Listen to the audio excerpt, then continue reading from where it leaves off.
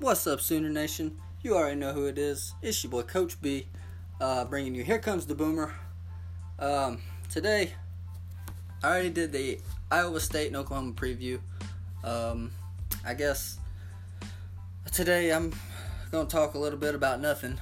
We're in the midst of a hurricane, and I'll probably be working all next weekend and this weekend, so I'll go ahead and do a little podcast for you guys.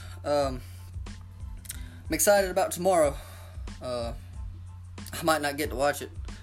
I'll probably be without electric all day long. For some reason, my electric goes out when the wind blows just like a little bit.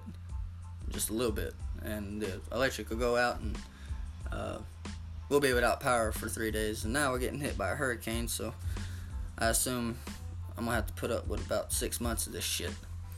But with that being said, I'm looking forward to seeing a big game from our defense. You know, Kyler gets a true road test. You know, the whole team gets their first taste of the road, and you know, we want to go in there and smack them down a lot worse than they came into Norman and beat us.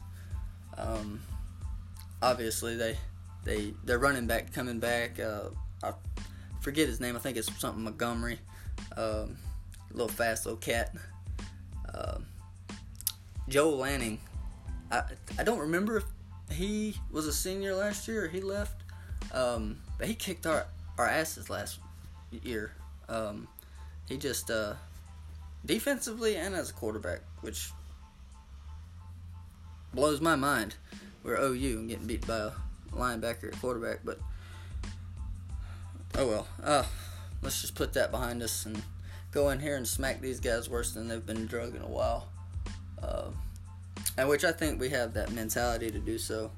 And this year, I feel like OU, I feel like they've got something to prove. You know, we've been a couple of playoffs and got knocked out the first round. And, you know, we lost Bob Stoops and got Lincoln Riley. Turned out to be the greatest thing that ever happened to OU, it seems. You know, and then, you know, having the best quarterback in the history of college football in Baker Mayfield, and, you know, falling that much short of the ultimate goal, which is a national championship, was probably, for me, the biggest disappointment in the locker room moving forward, because you know who you had, you know, at quarterback, and, you know, it's tough, you know, to get somebody that close and to, you know, I guess lose it, you know, defensively. We gave up 54 to Georgia, and got beat by Clemson twice. You know, that's why I'm so glad to see, you know, what the defense is doing now. And you hear some people argue, yeah, it's early, we ain't really play nobody, we never, you know, these teams probably ain't as good as what we thought going into the season, but that doesn't matter. FAU and other guys at UCLA, you know, they're still a football team. You know, they're not a slouch football team. I mean, you know, last year, you know, FAU won over 10 games. So it's hard to go into the season and think that that's just going to be a fucking easy game, because you know dang good and well they could come into your house and stomp you. You know, they were just good. They managed to put together wins. Now, granted, their teams that they played, their schedule, their strength of conference or schedule wasn't very good if you go back and see it. They lost to a bunch of good teams, or I think Buffalo, FAU did. It was like 45-13. I got smoked by Buffalo or something like that. But regardless, you know, they still managed to streak together wins and have a decent season. So to go in there and do what the defense did, and offensively putting up the numbers that we did in the first half, and, you know, I'm glad to see it, and I love it. As a Sooner fan, I'm used to having stout defenses. I mean, obviously not here recently, but it's nice to be able to rely on, if Kyler Murray can, he has a bad drive, we go out there and get a stop, go 3 and out, get him off the field and get him back on there. Because, last year we didn't really have to worry about that with Baker. I mean, that cat scored on you every time he got on the field, damn near. I mean, it was relentless. Every time we touched the ball, it was 6 points. And not every time, but hey, I mean, you guys know as well as I do, every time that number 6 touched the ball, number 6 was getting put on the scoreboard. And I mean, it was just like that. I mean, the defense really didn't have to be stout because they knew Baker could score. Baker was the playmaker. So they didn't really have that. I don't know. I won't say it's the want to, but they had that extra protection. And I think they got comfortable. And it hurt us. It hurt us in. I mean, obviously we beat Ohio State last year, and defense had a good game, and then all of a sudden we were almost getting our butts kicked by Baylor, and letting Texas in the game, and stuff like that. And you're used to seeing OU defenses that shut fellas out, and we offenses that score 60 points, and we got that. We definitely have the offensive side of the ball taken care of. I mean, we lost Rodney Anderson. It sucks. But it's not going to hurt us really bad. I mean, we're running back you. I mean, we got 4 more guys that are capable of doing the exact same thing. Now, Rodney might have been more of a man than they were at the time, because that dude was a machine. But these guys can definitely get that way. And, Trey Sermon started the year last year before we knew that Rodney was going to be the guy, and he took off and dominated. I mean, Trey Sermon was there. And that's a big old boy. Now, he's no slouch by himself.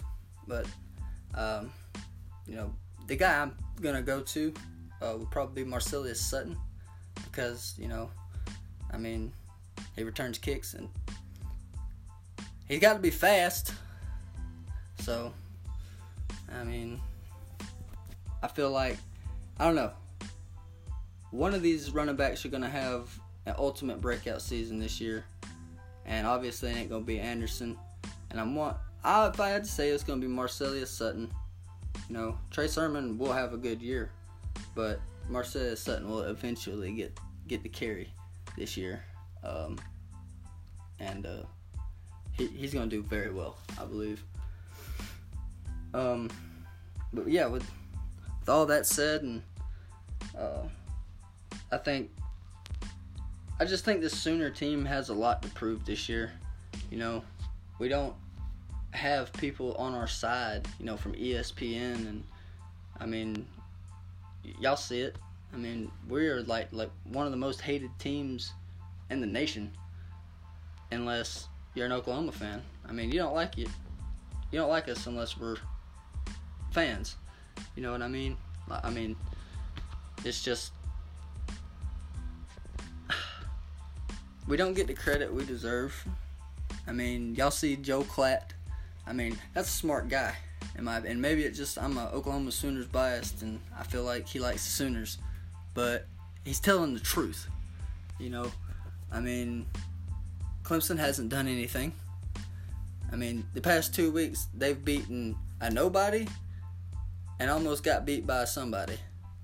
Like, they've done nothing to prove that they were worth a dang. And even though FAU and UCLA might not be as good, we didn't know that going into it. You know what I mean? We thought FAU was going to be pretty decent. End up freaking beating them in the first half. That's not our fault. That's not our fault. But when Furman comes out, I mean, Texas A&M, you go in there and you have a quarterback throws freaking 500 yards on you that don't complete 50% of his passes the year before, or in his career maybe.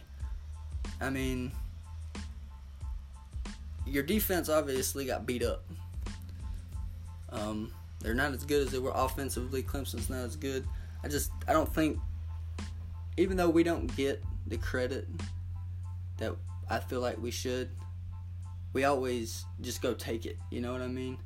Like, we're always doubted, but we always make it. Oklahoma's always never overlooked when it comes down to the end of the season. Hopefully this year, I'm ready to jump up into the top 5 or top 4 rather, because that's obviously the playoffs, and I just want to sit there all year long just to have our spot concealed, because you already know we're going to make it. And I think that would be a bigger thing for the players' heads, kind of giving them that extra edge, and they're going to want to play harder to keep that spot once they earn it. And that group is definitely going to have to earn it, because they're not Clemson's, they're not Alabama's. They're just as good, if not better. We're definitely better than Alabama, in my opinion.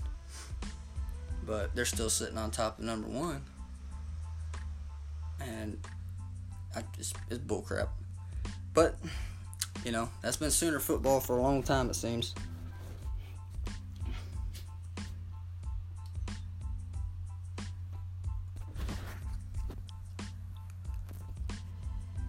But I hope we have a very solid game defensively. And, maybe we get a couple of touchdowns on special teams. I seen somebody on Twitter predicted 2 touchdowns on special teams, punt return and a kick return. Almost got one last week. So, hopefully y'all are right. And I want to get a win and come out of this dang hurricane some kind of a winner. I'm going to talk about the hurricane for a minute. I got family members down in it now. They're too damn hard-headed to come out. For some reason, they're in a shelter. But they're in a shelter like 30 miles away from the coast, which is retarded. But they're still there anyways. And, just, pray for all these people that are going to get impacted by this big storm. Hell, pray for me, because I'm going to get impacted by it too. Not as much, because I'm in the upper state, but I remember we got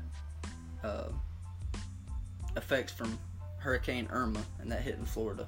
So I'm just kind of trying to remind people of that in South Carolina. And this is going to hit us directly, and this whole state, if not 2 states above us, is in major danger at the moment, and need to take safety precautions very, very, very. Heed them well. But we're in South Carolina. For some reason, everybody's hard-headed. They think they can beat the storm. We're gonna ride it out. You're gonna ride out on a freaking whale. That's what you're gonna ride out on. I don't get it. But I seen a live stream yesterday. There's people walking on the beaches down here, and I'm like, what? Like, if anybody had told me, hey, you need to evacuate because there's a hurricane coming, they wouldn't have got hurricane out of their mouth, and I'd have been freaking like 30 miles east. I don't get it. Whatever. That's the society we live in today. You go on the YouTube and you look it up, the live streams. You see where a bunch of people are like, this is fake, and I might not be. My knowledge might be not be good enough to tell you why they are saying that, but I can tell you it's not fake.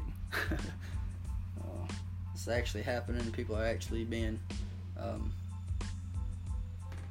devastated by this, and it's not even halfway over. And I have the privilege to sit here and do this podcast right now, knowing that somebody's fighting for their life somewhere in this state, and I can't do nothing about it at the moment. Once the flooding goes down, we'll be able to go to work. But other than that, we're pretty much at a standstill until the weather goes away, and who knows when that be. So, pray for everybody in this situation. Pray for your line workers and anybody that has to get up in a bucket truck, work with cable, electricity, and make sure you give those guys a big handshake, because that's what makes the world go around right there, in my opinion. These guys and bravery. I've been doing it for 5 years myself now. There's been times I felt like I just wanted to give up, quit. It's hot. It's no fun being up there for 10 hours a day every day. You would think, but I love it. It's my job, and it's a part of just me now. Like Oklahoma football is just a part of me. That's what doing line work's like now. And didn't know nothing about it when I first, started. But, there's nothing like being able to see somebody's lights go on and just watch their day go from bad to just that much better. I mean, people come and talk to you, thanking you and giving you a big old hug because they finally got their power back on after having it off for weeks, months, I mean, it's just a feeling you will not get doing anything else, and I can promise you that. I mean, it's fantastic.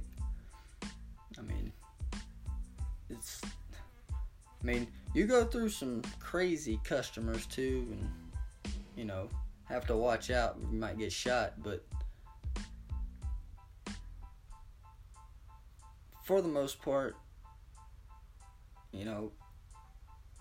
it's hard work, it's hot work, but it's awarded, morally. Yeah, you get paid good and this, that, and the other, but, when it comes down to, what you get from this, the money don't mean nothing to me.